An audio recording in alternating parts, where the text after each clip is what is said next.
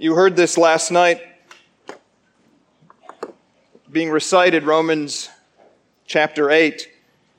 Watch how what Chad is saying actually is true in this song and in the way we've been speaking and the passages that we've been listening to this week. No power of hell, no scheme of man can ever pluck me from my Savior's hand.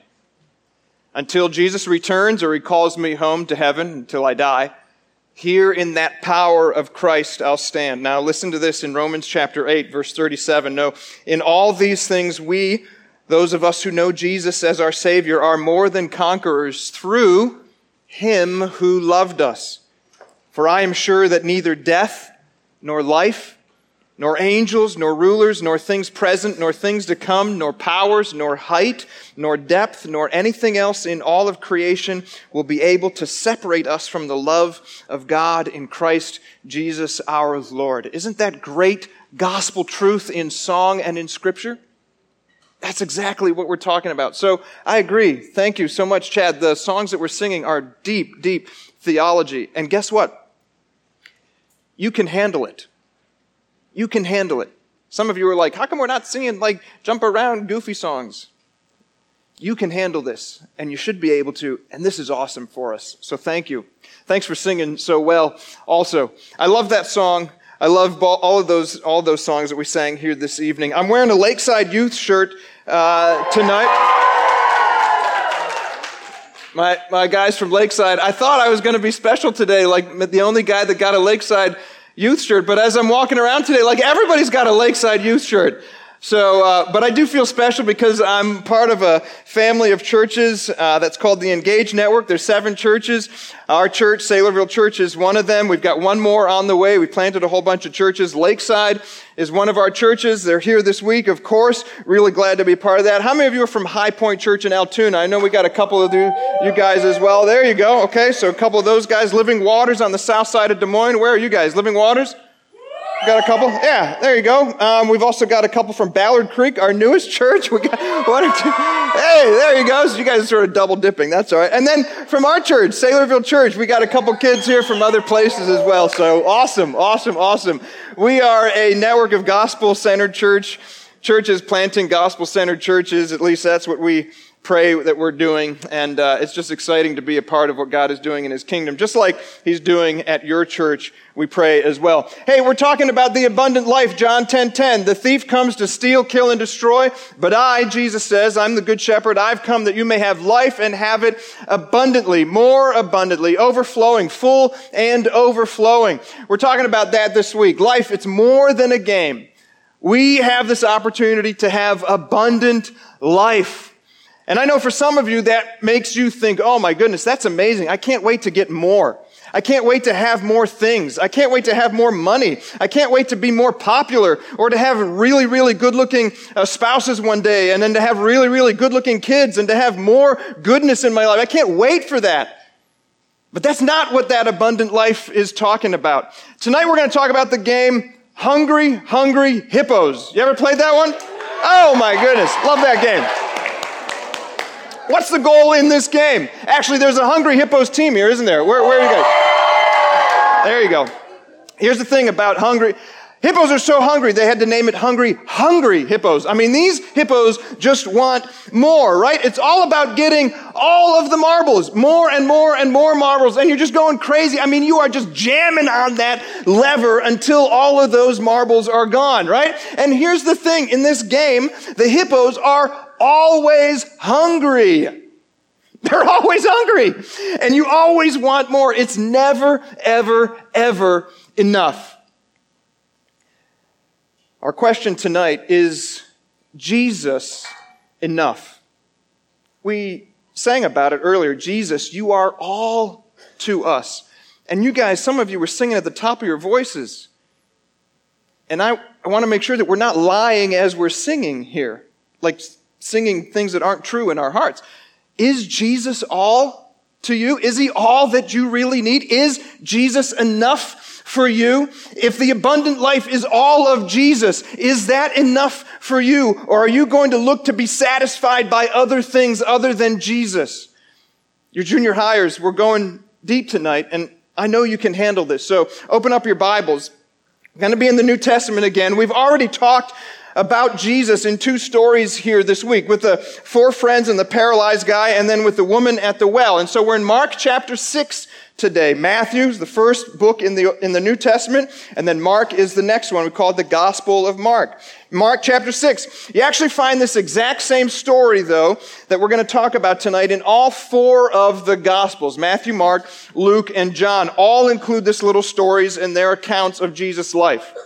Okay, so in fact, the miracle that we're about to read about is the only miracle other than the resurrection of Jesus himself that actually shows up in all 4 Gospels. And that should tell us something is really important about this story. It's one of my all-time favorite stories in all of the Bible. I think we'll discover why it's in all 4 of these Gospels here in just a few minutes. Okay, so let's pick it up in Mark chapter 6, verse 30. And grab your forks. We are digging in here, and we're going to eat from God's word, right? Mark chapter 6, verse 30. The apostles, that's another word for the disciples, they returned to Jesus, and they told Jesus all that they had done and taught. And Jesus said to them, "Come away by yourselves to a desolate or a place where there's not other people, a desolate place, and rest a while." For many were coming and going, many people were, and they had no leisure even to eat. They didn't even have time, the disciples didn't even have time to eat because there were so many people. And so the disciples went away in a boat to a desolate place by themselves. Here's a little bit of context, some of the history of what's happening here. The disciples, Jesus' friends, have just come back from a missions trip. Anybody go on a missions trip over the summer with your church or your youth group, maybe this summer, last summer, or you're looking forward to one day? Yeah, it's something that we really enjoy doing. It's something very important. These disciples have just come back from a missions trip. They've gone out in pairs, so 2 by 2. And they're sharing the good news of the gospel with everybody, and they've seen God do some amazing things. But here's the deal. When we find them here, they're really tired. They're worn out. And missions trips will do that to you, just like a week of camp will do that to you. And honestly, these disciples just want a little bit of time without people. They just want to hang out with Jesus alone for a little while. And so Jesus turns to them and says, "Hey guys, come with me. We're going to rest for a little bit." And so they get into the boat, one of a fisherman's boat. Maybe even one of the disciples had that boat. So they get into this boat. They head out from the northwest side of the Sea of Galilee towards the east side. It's about 8 miles in the boat from where they launch to where they eventually come onto shore near the little fishing village of Bethsaida. But their time of rest, remember, they're trying to get away from people. They're trying to rest and get some refreshment and rejuvenation. Their time of rest was cut short according to the next couple verses. Look at verse 33. Now that's many people, saw them going, and they recognized them. So there's people on the shore, and they see the disciples and Jesus get into the boat, and they recognize them. They say, "Oh, there's Jesus and the disciples. I know who they are." And watch what these people do. So they run there on foot from all of the towns in that area, and they get there ahead of them. And so when Jesus went ashore, verse 34, he saw a great crowd. And so here come all the people again, and they just keep coming. They just keep coming. They're just closing in on these disciples and on Jesus. And Mark says the people actually ran to meet Jesus. That word means that they actually were chasing after something with other people. And so I want you to picture like a huge crowd, a mob of people that are frenzied and frantic. And they are like rushing after Jesus, kind of like you guys rush out to play Gaga Ball after a meal, right? There's just like a mob of these crowds, and they're frantic and they're frenzied and they're looking for Jesus. And so the picture here is that Jesus is in a boat with his disciples, and there's people that are on the shore, and they see them, and they're running along the shore as Jesus and his disciples are trying to like get away from them. This mob is following Jesus everywhere he goes. And you say, maybe it's a good thing that people are following Jesus. I mean, isn't that what we want? More people to follow Jesus, more people to interact with him, more people to get to know him? Well, maybe, but that kind of depends on their motivation, doesn't it? And so this is where we find the first of what I'm going to call 4 types of faith in this story. 4 types of faith. So if you're writing things down, here's the first faith. Here's the first faith, the faith of the crowd. I'm going to call this a convenient faith this evening. The faith of the crowd, what I call a convenient faith. Listen to what John says about why these people were so hard after Jesus. In John chapter 6, verse 2, he says, because these people saw the signs that Jesus was doing on the sick. So you see why they were so hard after Jesus? You see why they were chasing him? Why this mob couldn't let Jesus alone? Not because they wanted himself, but because they wanted what he could do for them. These people wanted Jesus because of what he could do for them. They ran to see his works, but they refused to obey his words. This crowd was big on their physical wants, but blind to their spiritual needs. Now catch this. Their following Jesus was based on what he could do for them.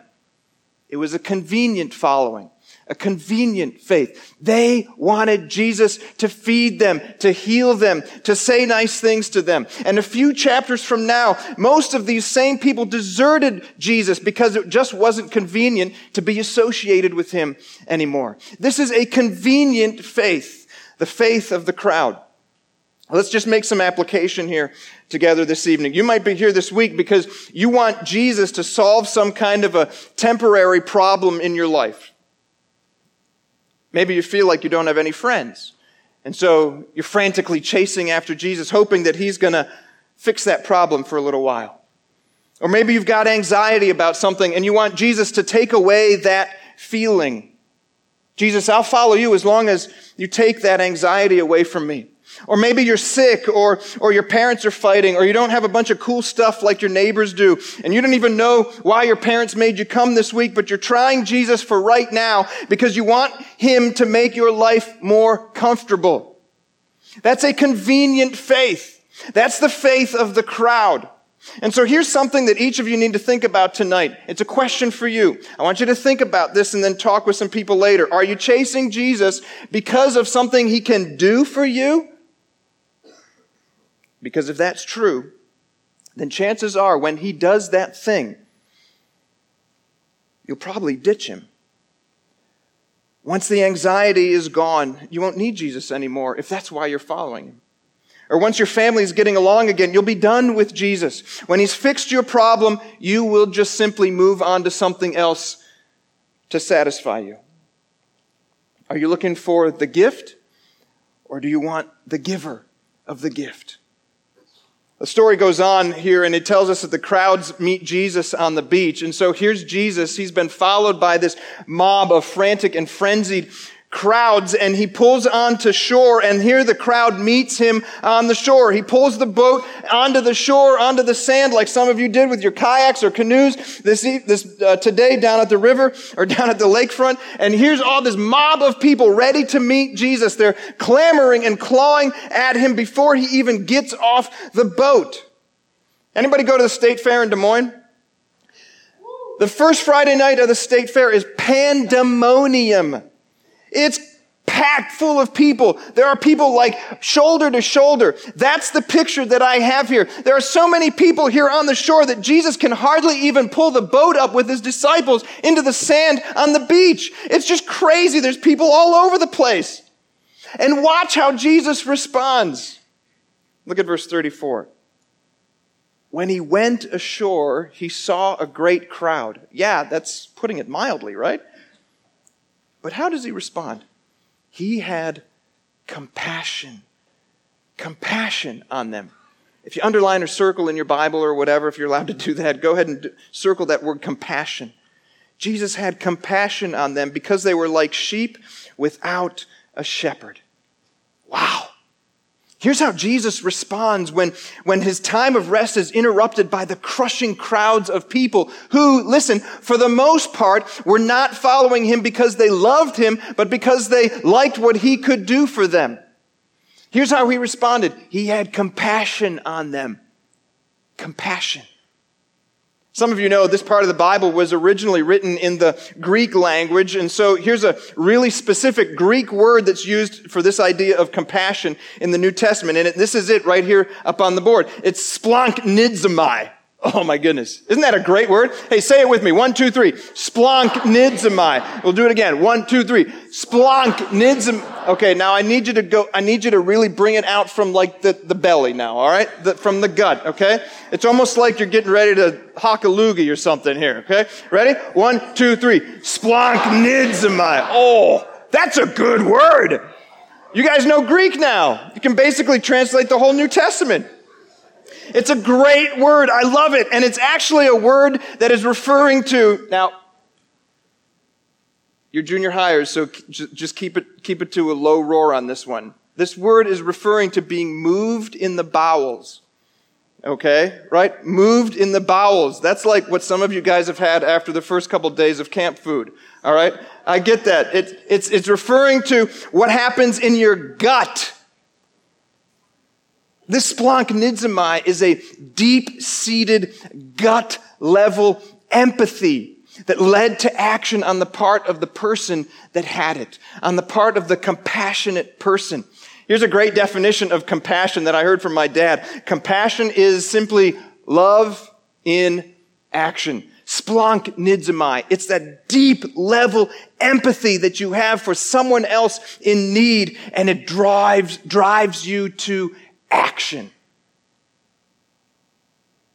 We see that in Jesus' life over and over in the New Testament. In fact, we've already seen it this week. Most of the times, this word splonk nidzamai is used in the New Testament. It's actually referring to Jesus and the way that he acted towards people. And so, junior hire, maybe like me, you struggle to move toward the mess of the lives of people at times.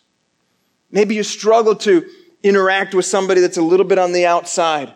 Or maybe you struggle to put the needs of others before your own. When Meredith and I were in youth ministry for almost 20 years, we spent several summers down in the inner city of Philadelphia in a neighborhood that was full of homelessness and drugs and gangs and street shootings. We spent time often on the busiest drug corner in the entire United States. Many days. Kensington and Allegheny in the middle of inner city Philly. And we met a man there that became one of our spiritual heroes, Pastor Frank Vega. And he just had a way of ministering to people that I just wanted to follow. He's one of my heroes. Passed away several years ago. And so I asked him one day, how in the world do you love these people in this neighborhood so much? And he said something that I'll never forget. He looked me right in the eye and he said, Jason, only when we see people the way Jesus sees people will we treat people the way Jesus treats them. Only when we have the eyes of Jesus will we have the hands of Jesus.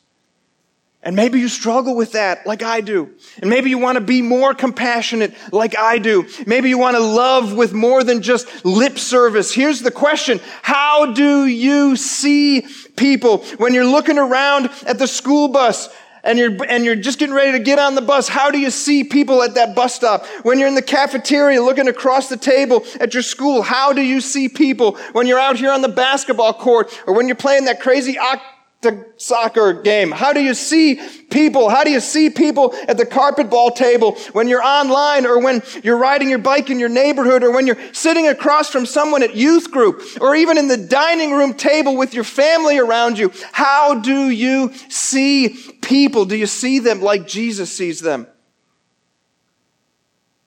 Listen, in spite of all the unbelief that Jesus had encountered, in spite of his desire to withdraw, to rest a little bit from his great public activity and to be alone with his best friends in the whole world, his heart was moved for these people who wouldn't leave him alone. Now watch this. Christ's compassion toward us does not depend on our faith toward him. We just read that in Romans chapter 8. We just sang that in Christ alone. Christ's compassion for us doesn't depend on our faith in him. The eyes of Jesus saw more than a mass of people whose faith was based on convenience. He saw their spiritual needs. They were sheep without a shepherd, right? Wandering around looking for anything that would satisfy them temporarily. Does that describe anybody that you know? Maybe somebody back at home. Maybe somebody at your school or in your youth group, or somebody even in your family. Maybe that describes you this evening. Maybe you're chasing after Jesus this week out of convenience. Maybe you're here saying, I'm going to go all in on the Jesus thing while I'm here because that's what everybody else seems to be doing. But once I'm out of here, I'm done with Jesus. That's the faith of the crowd. It's a convenient faith. Jesus treated these men and women, boys and girls in this crowd with compassion. Luke chapter 9, this same story says, but the crowds followed him, and Jesus welcomed them. And he began speaking to them about the kingdom of God and curing those who had need of healing. Jesus threw open his arms to this crowd and he welcomed them to him. He taught them. He healed them. He gave them truth and love. That's the gist of the gospel, truth and love. And about a year after this story takes place, Jesus would once again throw open his arms, this time on a cross, and he would say, welcome all of you who are weary and tired and burdened down with sin and shame and broken and hungry and hurt, and I will give you rest. Trust in me. Give it to me. I'm the good shepherd, and I lay down my life for you, my precious lamb. Like sheep without a shepherd, they were. And then here comes the disciples again, right? We give these guys a bad rap sometimes, but I think really the truth is we see ourselves in them. We feel a little bit for them. Here they are trying to go on vacation with Jesus. They're trying to get away from the crowds, from ministry, from serving, from sharing the gospel, from just being around people. And there's Jesus, always just, of course, being Jesus. He's just loving on people. He's healing people. There's always people around him. He's teaching them about the kingdom. And it's not exactly a vacation. And so the Bible says there's thousands of people, 5,000 men, and maybe up to 10 or 20,000 total with all the women and children. And it's getting late. And the disciples are kind of annoyed and they're tired. They're just trying to get away, but they're sort of getting a little bit hangry like we do when it's just before mealtime. And so we read in verse 35, it was growing late, and the disciples came to Jesus and they said, this is a desolate place. There's nothing around here. And the hour is now late. It is late in the day, and we've already missed lunch, and we're about to miss dinner again. Jesus, send the people away to go into the surrounding countryside and villages to buy themselves something to eat. And so it is late in the day, and the disciples say, Jesus, we've been at this all day now. You've been teaching, and you've been healing, and having all this compassion on all these people. And Jesus, I don't know if you've noticed, but nobody here has had anything to eat. And it's almost dinner time. And Jesus, I know you went like 40 days in the wilderness without food, but maybe this is not the time for that lesson, the disciples are saying. People are starting to get hungry. There's no Chick-fil-A. There's no Burger Kings. There's no Olive Garden. There was a Garden of Olives, actually, but that's like a whole different story, right? And so I picture these disciples looking at Jesus and they're saying, Jesus, I mean, this has been a blast, like sharing you with thousands of people while we're supposed to be taking a break. That's really, really awesome. Thank you, Jesus. But enough is enough. Can we just get away? It's time for these people to leave. And the disciples say, send the people away. Now catch this. Jesus sees the people as sheep without a shepherd, and he treats them with compassion, splunk nidzomai. The disciples see the people as a problem to solve, and they try to send them away. And so I want to ask you again, how do you see people? How do you see people? That annoying guy in your cabin, how do you see him? That girl that won't leave you alone, she's following you around from your cabin all through the meals. How do you see people this week? Jesus looks back at the disciples. John's version of the story says that he speaks directly to a disciple named Philip, who's from Bethsaida, right in that same area. And he asks Philip, hey, Philip, where are we going to buy bread so that all these people can eat? And Jesus said this to test Philip because he knew what he was about to do. And Philip answered him and said, 200 denarii worth of bread wouldn't be enough for each of them to get even a little bit. 200 denarii. This is one of my favorite parts of the entire story. I love it because the disciples have just gotten through explaining why they can't possibly feed this massive crowd. And wait, did Jesus just hear what we said? There are thousands of people. There's no dinner, and DoorDash, like we saw with the contenders this morning, won't be around for like 2,000 years. It doesn't even exist yet. Jesus, do you understand what is happening here? How do you want us to feed this crowd? You got to be kidding me. We don't have any money, and even if we did, there's no food to buy. But Jesus wouldn't let his men off the hook. Why? Because he wants them to get involved in the grand adventure that comes by helping others by faith. And so here's where we see the second type of faith in this story, the faith of Philip. The faith of Philip. And I'm calling this a calculated faith. We saw the faith of the crowd, a convenient faith. This is the faith of Philip, a calculated faith. I love this. Jesus turns to Philip. Do you have anybody here that's in like an advanced math class, or you know somebody in an advanced math class? This is Philip, right? This is Philip. Because he's been using his pocket calculator all day to try to figure out like how much it would cost to give a snack to these thousands of people. Just like all you guys in advanced math. He's like a bean counter. He's a numbers guy, just like all of you. And he guesses it's going to cost 200 denarii. That's almost a full year's wage just to give everybody a little tiny piece of bread. And honestly, Philip actually was right.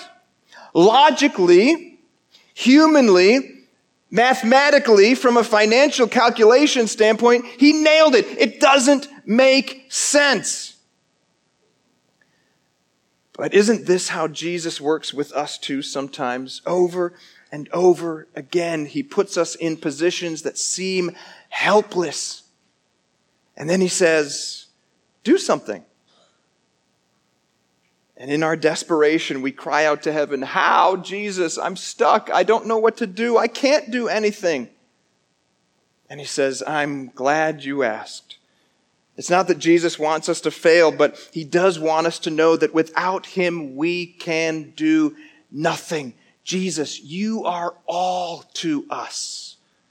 That's how God grows our faith, when he provides the evidence of things we can't yet see or figure out. Listen, guys, the disciples' problem wasn't that they had miscalculated the need. It was that they had misplaced their faith.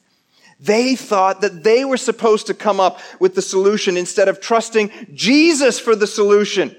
Now think about this with me. They had Jesus with them. They'd been walking with Jesus for almost 3 years now. They had Jesus, the Son of God, standing right next to them. And yet they never even asked him, hey, Jesus, what do you think we should do? Jesus, is there any way that you could provide for this? Jesus, what do you? They never even asked him. John MacArthur, a pastor commentator, he says this, the possibility that Jesus might create the necessary food never even crossed their minds. They're so focused on the problem and on the need to find a human solution that they failed to even consider the divine power of their Lord. Duh, of course. Why didn't we think of that, the disciples think? We've got Jesus right here. Psst, food for thousands? No problem. We've seen him do all kinds of things. This is Jesus that we're talking about. Maybe we should stop trying to calculate how to handle the problems in our own lives and instead just let Jesus blow our minds. And so Jesus turns to the disciples again in Mark chapter 6, verse 38. He says to them, how many loaves do you have? How many loaves of bread? Go and see. And when they'd found out, they said 5 loaves and 2 fish. The Gospel of John, the correlation here, tells us that it was Andrew who found a young boy who had 5 loaves and 2 fish and actually brought the boy to Jesus. Now you're thinking maybe like some of the food that we've had here this week already. It's not like a nice sub bun or like a thinly sliced, Wonder Bread or something like that. These loaves, these biscuits are actually more like little crackers made of barley, probably no bigger than maybe like this. And the fish were probably dried or smoked fish right from that Sea of Galilee, something small like sardines, right? A little bit bigger than the Swedish fish candy. So these are like biscuits and little tiny sardines. And so Andrew finds the boy and he brings him to Jesus. And then Andrew makes this statement about the 5 loaves and 2 fish. Andrew says, but how far are they going to go among so many people? And so if Philip's faith was a calculated faith, I think the faith of Andrew was a cautious faith. And that's our third kind of faith in this story, the faith of Andrew, a cautious faith. Andrew says, listen, Jesus, I want to believe in you. I want to believe that you can make this happen, but it just seems impossible. And Andrew offers what they have, but he admits that it's probably not going to be enough. And he's right, of course. Those 5 little pieces of bread and those 2 small fish would barely be enough for the little boy that was holding them, let alone the crowd of thousands, maybe up to 20,000 people. You say, Andrew, who's Andrew? We don't know much about him. In fact, we don't read much about him in the New Testament except that he's Peter's brother. In fact, we don't ever see Andrew giving like great speeches or preaching to big crowds. We don't ever see him performing amazing miracles or showing up in the spotlight. Andrew's just kind of always there. And when we read about Andrew, he's always close to Jesus. And here in this story, he shows up not with a thundering kind of preaching voice or with great miracles, but with a cautious sort of faith. He says, Jesus, it's not much, but here's a little boy with a snack. I don't see how this is going to help anything, but if anybody can do anything with this, it's you, Jesus, so here you go. And I picture him just kind of cautiously nudging the little boy up to stand in front of Jesus. And I wonder, maybe junior high, or if you've been there, you've seen Jesus do some amazing stuff in your life or in the life of your family or in the life of other people around you. But what you're facing right now, when you come to camp, you're facing something back at home or it's going on right now in your life and it just seems impossible that God could fix it, that God could take care of it, that God could heal you, that God could help you. And you want to introduce people around you to Jesus maybe, and you're getting pumped up about that this week at camp, but you're not sure how to or how they're going to respond. You believe, but there's that nagging human shadow of unbelief. Like the father just a couple chapters away of the demon-possessed boy, a few pages later here in Mark, it's as though you're saying, Lord, I believe, but help my unbelief. Isn't that true for so many of us? How many of you would be willing, like me this evening, to say that your faith is a cautious faith? I'd say that's my faith. I want to believe, but I got to ask God to help me in my unbelief. I think it's okay to have a cautious faith sometimes because God takes that seed of faith and He grows it over time when you keep giving it to Him. He grows that because with God, little is big. With God, little is big. God loves to turn a little into a lot. And so Jesus has everybody sit down in groups of 50 and groups of 100 across that hillside, the story tells us. And like at a junior high camp, if we could do that, that'd be like the real miracle in this passage, right? Sitting down in groups of actually 50 and 100, all organized and everything. It would be mass chaos if we tried to do that here. But Jesus does this. And this is where we see the fourth faith, the faith of the boy, the faith of the boy. And I think this is a complete faith. A complete faith. The boy, by the way, this is not one of the 5,000 men that are there, but a boy. He probably is the same age as some of you right here. This little boy brings what he has and he opens up his hands and he gives it to Jesus. Can you just picture this? This little boy, maybe 10, 12, 15 years old, he walks up to Jesus and he opens up his hands and he says, it's not much, but you're Jesus, so take it. And I want to ask you this evening, what is in your hands tonight? You might say, Jason, you don't know me very well. There's not really anything that I have to offer Jesus. I think there is. What are the talents that God has given you? Are you offering them up to Him to use? How about your time? You got time in junior high. Are you offering that time to help Jesus make more people like Himself? Do you have things that you love to do? God wants to use those. Are you great at fixing things or creating things or working with kids or doing music or speaking up in front of people? What's in your hands? God can use that. By the way, just look around at our camp staff. God is using them to do all of those things. They're just opening up their hands saying, Jesus, this might not be a whole lot to me, but maybe to you, you can turn little into big. And that's what they're doing. And I think you can do that as well. Little is big when we offer it to God. And that's what happens in this story. Jesus takes the 5 loaves and the 2 fish from the boy who gives his lunch up to Jesus, not knowing what Jesus would do with it, but having complete faith. He opens up his hands and he offers what he has to Jesus. And Jesus, watch this, he prays. In fact, Mark says that he looked up to heaven and he said a blessing. And so that there's absolutely no confusion about the miracle that's about to happen and where it's coming from, Jesus looks up to God in heaven and he thanks God for it. And more than 5,000 people, including Jesus' 12 disciples and one faithful little boy, watch as Jesus worships his Father right there in front of them. Now watch this part of the story. Jesus begins to tear off a little piece of bread from one of the loaves. And he's got those fish in his hand, and he begins to take little pieces of fish, and he puts it in a basket. And he keeps putting it in the basket. And he keeps putting it in the basket, and that basket is all of a sudden full. And he gives that basket to one of his disciples. I like to picture him handing that first basket to Philip. Remember him? He's the guy that's like, your salary wouldn't feed all these people, you know. He's the pocket calculator guy. And Philip grabs that first basket and he just stares at it. He's like, what?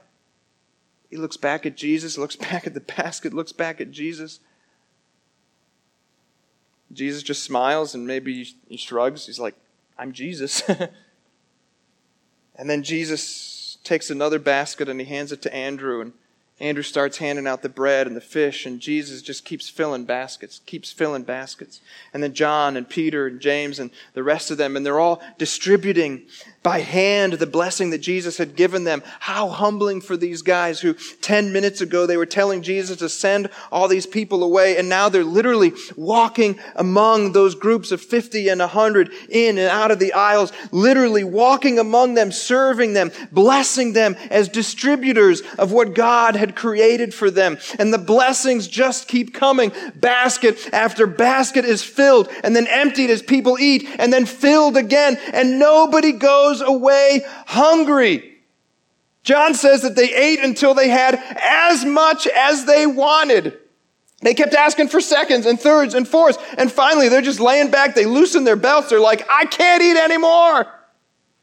They were full, fully satisfied by the Savior. And there's 12 baskets of leftovers. And as people stop eating slowly, the disciples begin to gather again back up front where Jesus is. And one by one, these 12 guys each bring a basket back. Not empty because it's been emptied by the crowd, but full. Jesus had provided more than enough. So don't miss the point here. Everything in the Bible is on purpose. There's no mistakes, right? A few chapters later, in John chapter 6, we talked about this Monday night, Jesus calls himself the bread of life. Here's his point. Physical bread will feed you for a little while, but you'll get hungry again. You need to be filled by something or someone more than bread. And just like Jesus turned all those few loaves and few fish into more than enough for these thousands of people, there's enough for me, Jesus says, to satisfy all of you for all of eternity.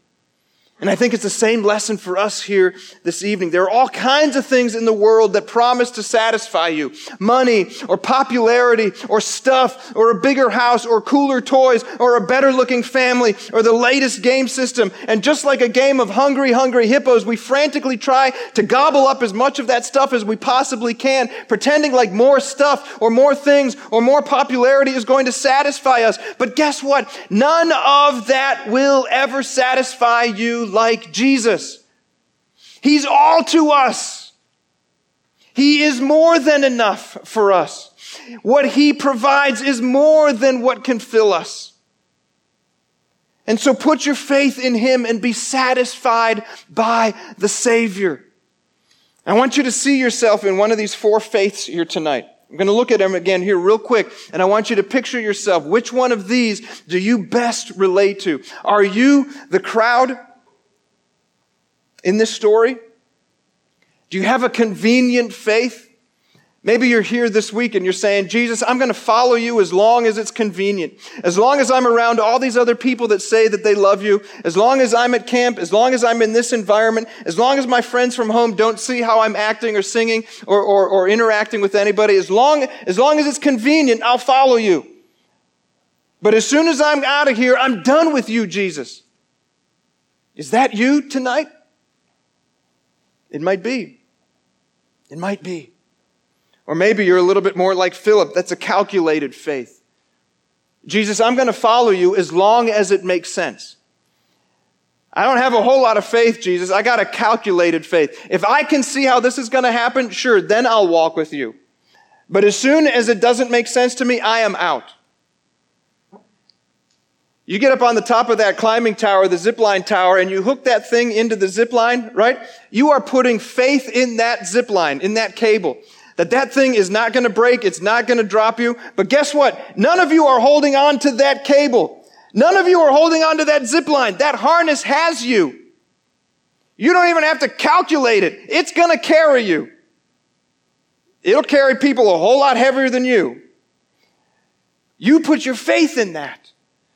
Maybe you're one of those that has a calculated faith. Lord, I'm going to follow you as long as it makes sense.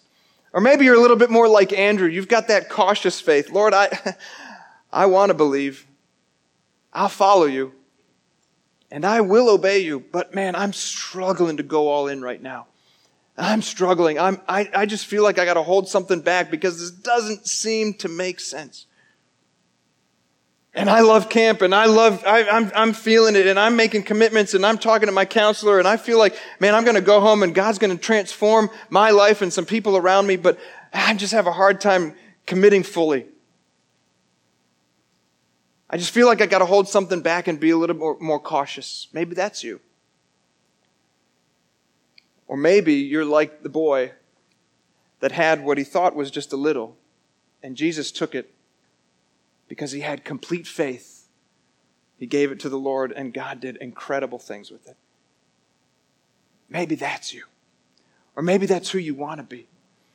You want to tonight say, Lord, I want to go all in. I want to have complete faith. I want you to take whatever's in my hand. I don't think it's much, but I want to give it to you.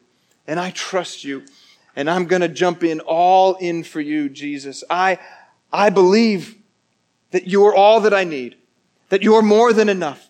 You are all to me, Jesus, just like we sang. I believe that because you love me so much, you'll never let me go. I believe that having faith in you is the abundant life. It's the best life ever. And I'm going to have a complete faith as much as I possibly can. And I'm going to go home and go all in for you. Maybe that's you tonight. I don't know what it is. I'm going to tell you one more thing. You're going to go home, and there are going to be people and things and opportunities that will claw at your commitments this week.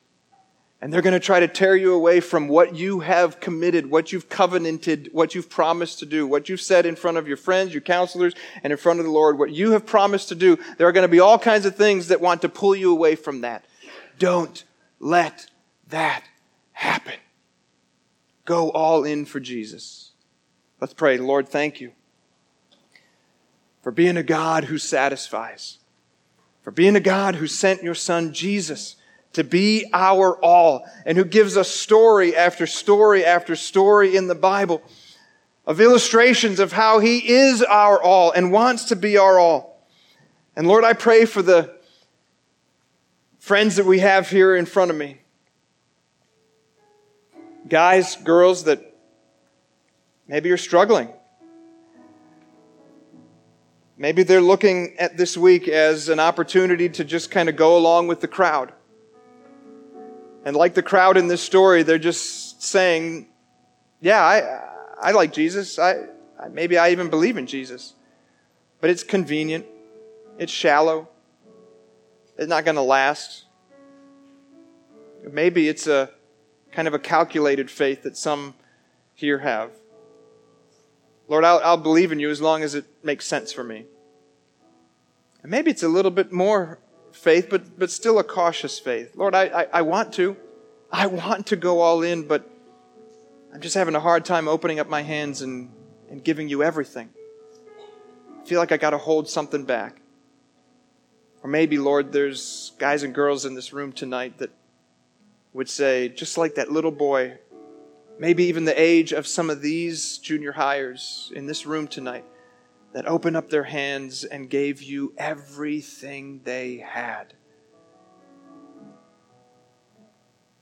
Lord, I ask that you would raise up a generation of junior hires who become high schoolers, who become young adults, who become old adults, who are transformed by the thought that you are enough. You are enough. Thank you, Lord, for your Son, Jesus. It's in His name we pray. Amen.